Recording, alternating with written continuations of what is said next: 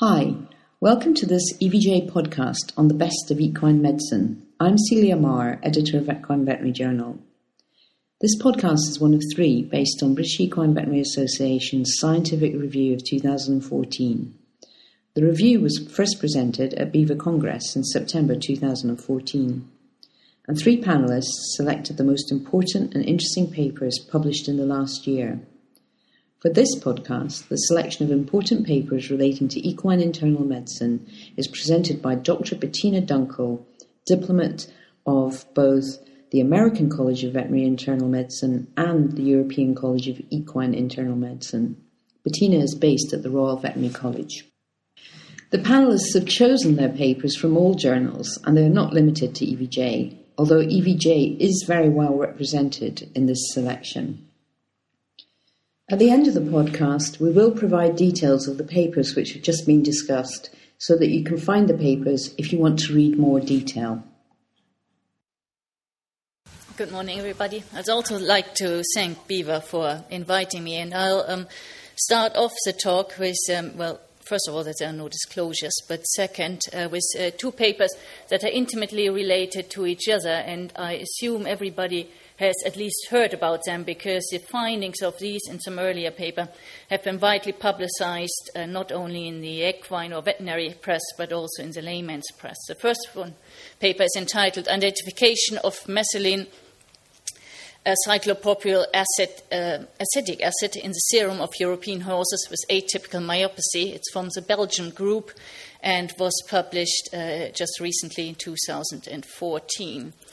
The second one is hypoglycin A concentration in the seed of A-sub pseudoplantus trees growing in atypical myopathy affected and controlled pastures von Unger et al. It's out of Switzerland. And both link into the long-lasting, somewhat drawn-out, somewhat boring, but initially exciting, or in the end exciting thriller in equine medicine, what causes atypical myopathy.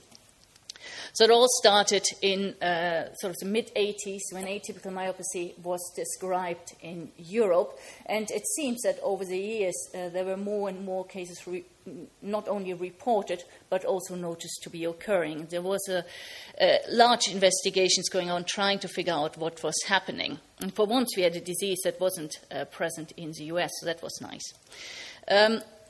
2006, there came a report out of the US. We have something that looks close to identical to your atypical myopathy, occurs in the same seasonal pattern. The horses look exactly the same. The blood work looks the same. However, we call it seasonal pasture myopathy. And now the search for the underlying etiology was going on in both continents. The first breakthrough came in 2008 by Westerman, when the group from Belgium reported that the underlying etiology seemed to be associated with a multiple acetyl-CoA dehydrogenase deficiency, causing a breakdown, causing difficulties in the fatty acid metabolism and also the amino acid metabolism in these horses. However, we still didn't know what caused that. In 2012, there was a report out of the US, and they found exactly the same problem in the US horses. So the evidence that the two diseases are really linked was coming thick and fast. And the real breakthrough was then published in 2013 by Stephanie Wahlberg, when she found that the substrate hypoglycin, which can be found in box elder tree, causes that acquired enzymatic deficiency. So we had a cause for the seasonal pasture myopathy in the US, and for the botanically challenged people, I've put a little tree in here so that you know what it looks like. The response from Europe was, well, we don't have box elder tree. However, the paper that I first mentioned by the Belgium group subsequently showed that metabolites of hypoglycin A are also present in the European horses, confirming that the etiology, or suspecting that the etiology is very, very similar. And then hypoglycin A, as we said, the box elder tree is very rare in Europe. However, what we do have is a sycamore tree.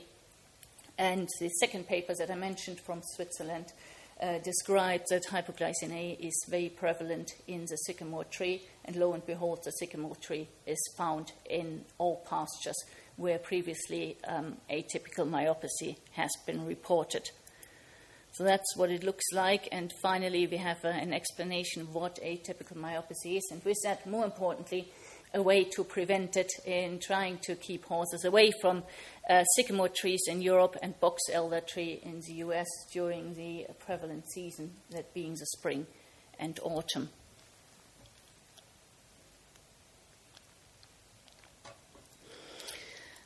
The next paper that I wanted to mention is, in my mind, an equal breakthrough, but I'm somewhat biased as I have a heavy interest in foals. It's entitled Abnormal Plasma Neuroactive Prostogen Derivates in Ill Neonatal Foals, presented to the Neonatal Intensive Care Unit, and was published by Monica Aleman et al.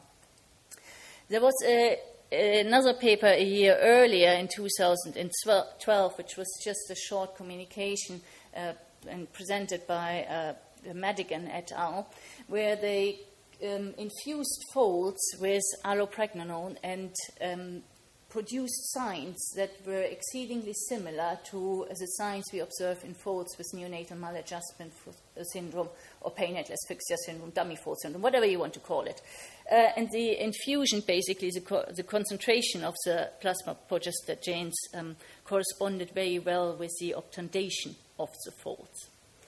Both papers actually rest on the back of earlier presentations in 1991 and 1995, where the pattern of steroid hormones in normal healthy foals and sick foals was described. And of course, it was Peter Rossdale who published these. That's something of a little bit frustrating thing in neonatal research. Every time you think you've thought of something really new, really brilliant, turns out Peter Rossdale has done that, was there before you, all done beforehand. So anyhow, so he was probably the first one. And the underlying concept of this is actually quite logical when one thinks of an embryo or a developing animal in utero, particularly anything that is able to run shortly after being born.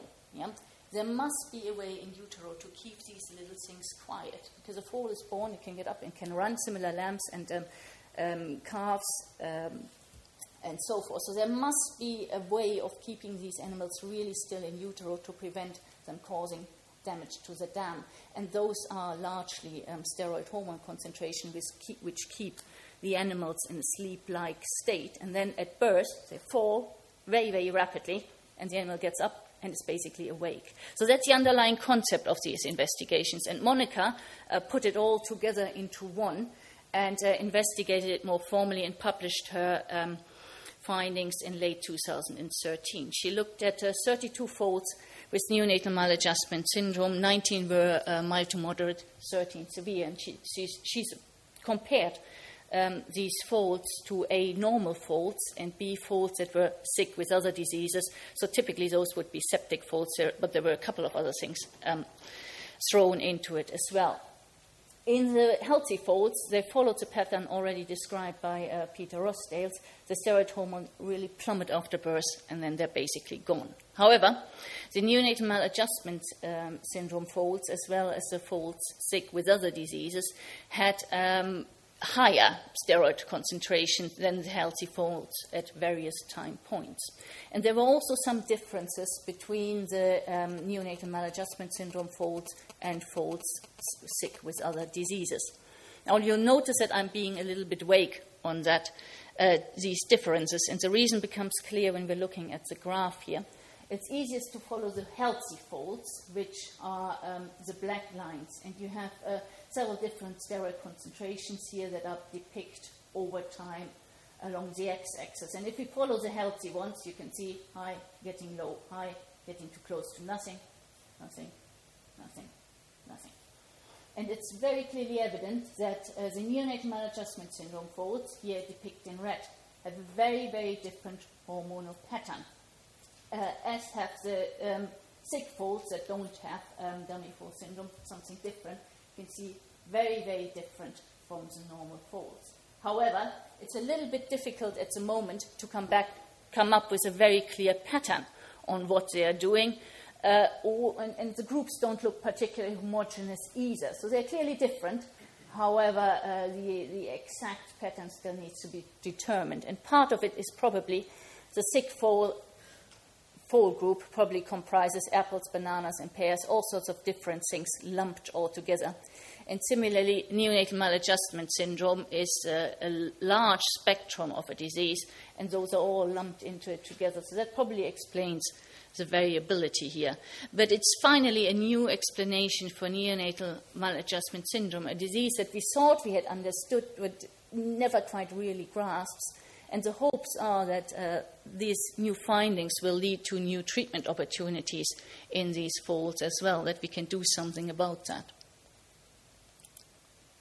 So what can we conclude? There are clearly alterations in the steroid hormone profiles between healthy foals, neonatal maladjustment syndrome, and foals that are sick for other reasons.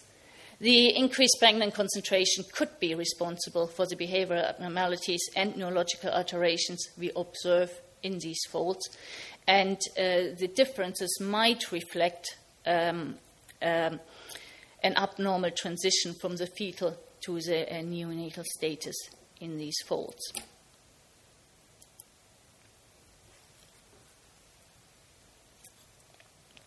As most of you are aware, recently we had a new formulation of omeprazole introduced here in the UK. It's called Peptisol. And there were lots of questions. Is it going to be as effective? Is one more effective than the other? Is it the correct enteric formula that Peptisol is in? Is it absorbed at all? So lots of questions. Unfortunately, I didn't find an exact paper to answer this question, but a recent publication looked at something very, very similar. It's out of Switzerland and is entitled Efficacy of Omeprazole Powder Paste or Enteric-Coated Formulations in Healing of Gastric Ulcers in Horses. The product they used is called Gastrozole, which is a paste containing enteric-coated omeprazole, largely available in Australia, but also increasingly used in mainland Europe and particularly in Switzerland. So that was the underlying reason for the study. The recommended dose is lower than what we use for Gastrogard. Gastrogard would be 4 milligrams per kilogram per day. The recommended dose for Gastrogard, for Gastrozole, is 1 milligram per kilogram per day, and used at that recommended dose, it is slightly less expensive. So the study design was very good, a prospective randomized blinded study including 40 horses that had ulcers of at least or greater than 1. The horses were treated for 2 weeks, either with a recommended dose of Gastrogard or with a recommended dose of Gastrozole. After 2 weeks, they were scoped, and then they're swapped over. The horse that had Gastrogard previously received Gastrozole subsequently, and vice versa. And at the end of the 4 weeks, they were scoped again. There was also a pharmacokinetic study done in 5 horses on the first day of treatment. All horses were taken out of their usual training and underwent light exercise only. So if you look at the table here, you can see there are different areas of ulcers, different ulcer scores, and then we have the treatment groups A and B.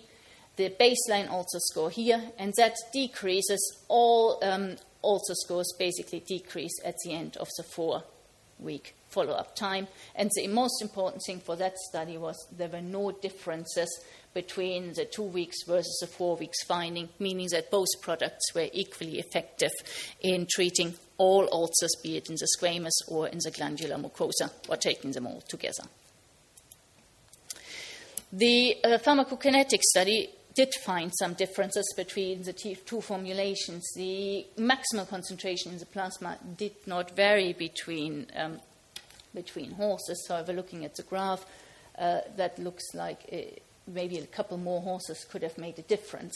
However, what did vary was the plasma concentration over time, and the area of the curve on the concentration time curve was significantly higher for Gastrogard.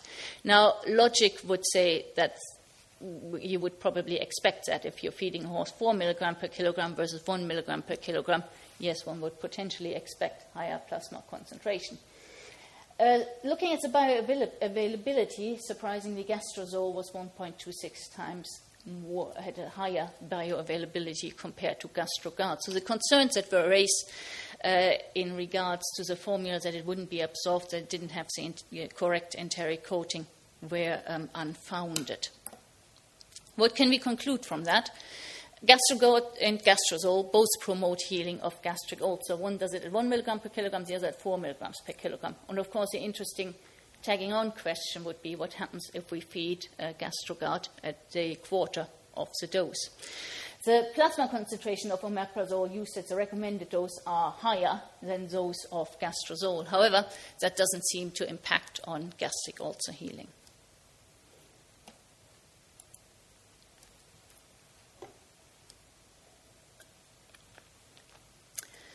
The next study that I picked is from the full respiratory tract section, and it is from Monica Venner and her group, and Steve Giguère also contributed. It is a comparison of tulartromycin, azithromycin, and azithromycin rifampin for treatment of mild pneumonia associated with Rhodococcus equine. It was published in Vet Record in 2013. And again, the background to the paper is actually quite interesting.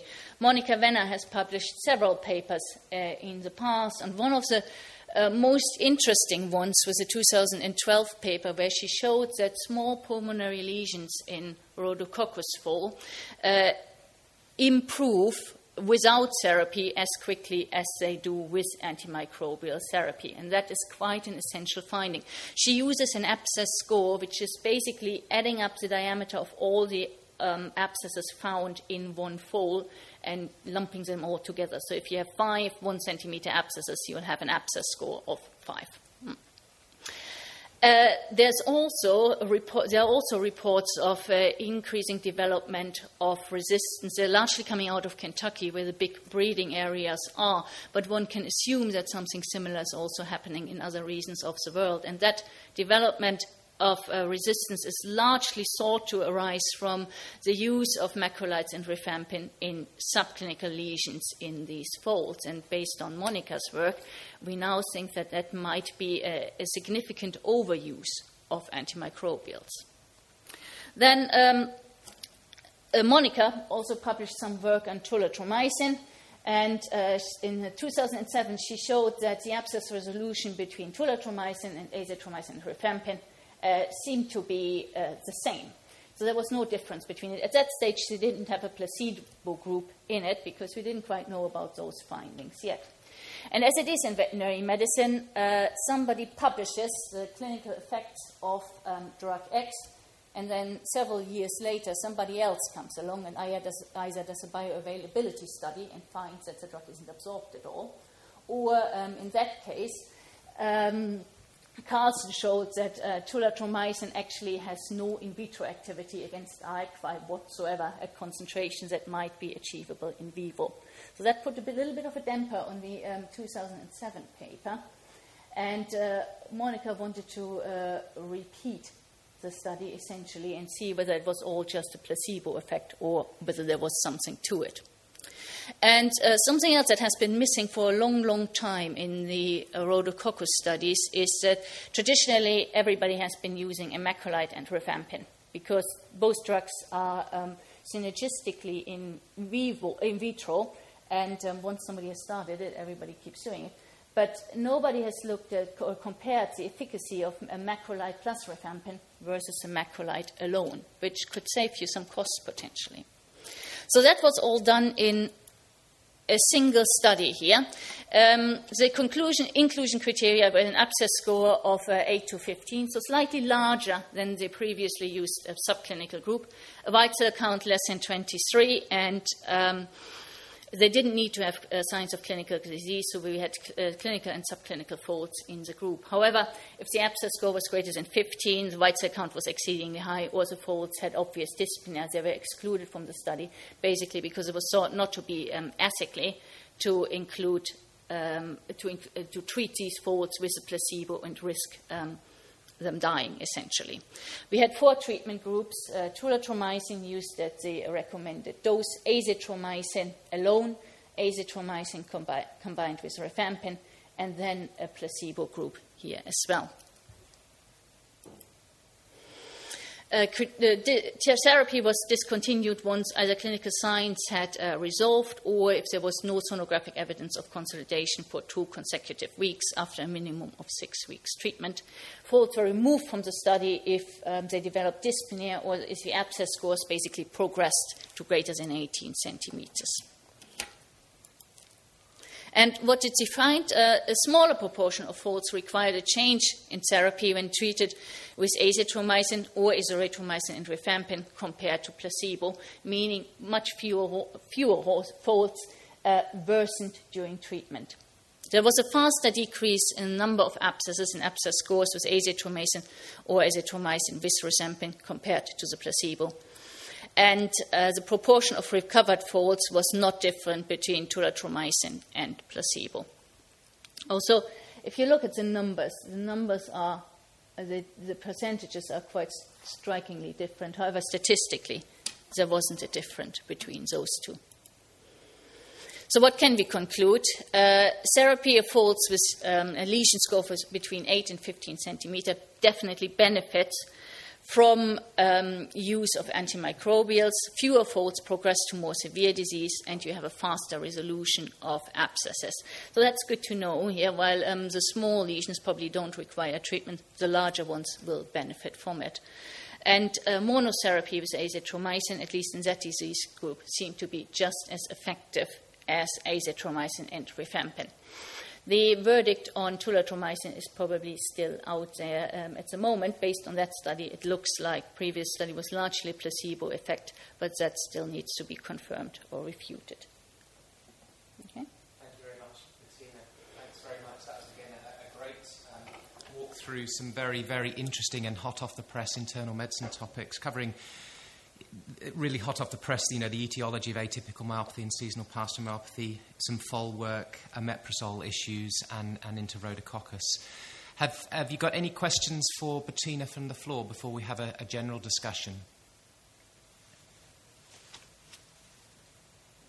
Can I just ask, Bettina, I think that was one of the best slides I've seen in terms of a summary about the etiology of atypical myopathy and seasonal pastoral, especially for people like me who are incredibly botanically challenged, as you say. Now that we are really, it's exciting that the etiology seems to be in our grasp now, and we have a greater understanding. Do you think that knowledge now will facilitate and help the avoidance of this syndrome? Are there practically, issues that it will help? I hope it will help. I think it will help. There are already people chopping down sycamore trees, guys left, right, and centre in the close proximity. However, the wind blows, and it's largely in the seeds, and there are these little propeller-type things that really can be carried quite far away. So, short of deforesting the UK, I think there will always be the occasional case, but with people knowing about other preventive measures such as feeding horses, keeping them indoors, looking out more carefully, I'm hoping that we can drastically reduce the occurrence of atypical myopathy at least. Absolutely. No, that is exciting.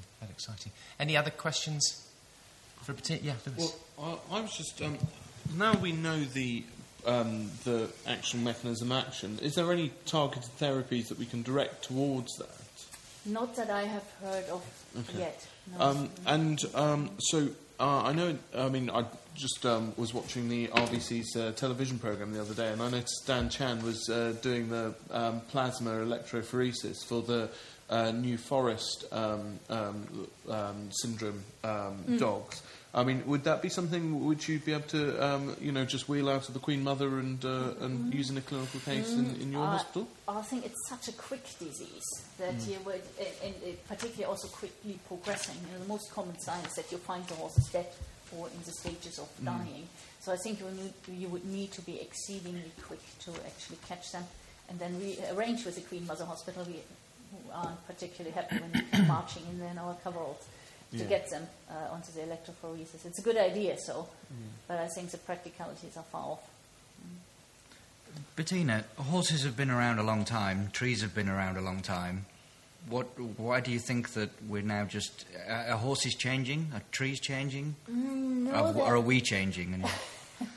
I don't know the answer, but certainly there is developmental pressure on certain plant species as well. So we have the natural environment is changing. I don't know whether the sycamore tree is a particularly adapted tree that can grow faster and better and is more prevalent now than it was previously. Another thing that seems to happen in plants that was entirely new to me is that there are sort of bumper years where you have a huge crop of certain things. It's very much known for acorns and also for maples, actually, where trees are shedding an extraordinary amount of seeds in one year and then sort of falls down. So whether that is playing a role as well, that you see a lot of cases in 1 year and then none of the others. It's always been more of a sporadic disease. So the equine population was never at danger of dying out from atypical myopathy, but I don't think we've quite grasped on what's causing that increase in cases now. Thank you. That concludes this Scientific Review podcast. I'm now going to give a summary of the papers reviewed by Bettina. There are no declarations from the authors. The first was entitled Identification of Methylene Cyclopropyl Acetic Acid in Serum of European Horses with Atypical Myopathy by Voshan et al., published in the Equine Veterinary Journal, 2014, Volume 46, pages 146 to 149. The second was entitled Hypoglycin A Concentrations in Seeds of Acer pseudoplatanus trees growing on atypical, myopathy-affected and control pastures by Unger et al., published in the Journal of Veterinary Internal Medicine, 2014, Volume 28, pages 1289 to 1293.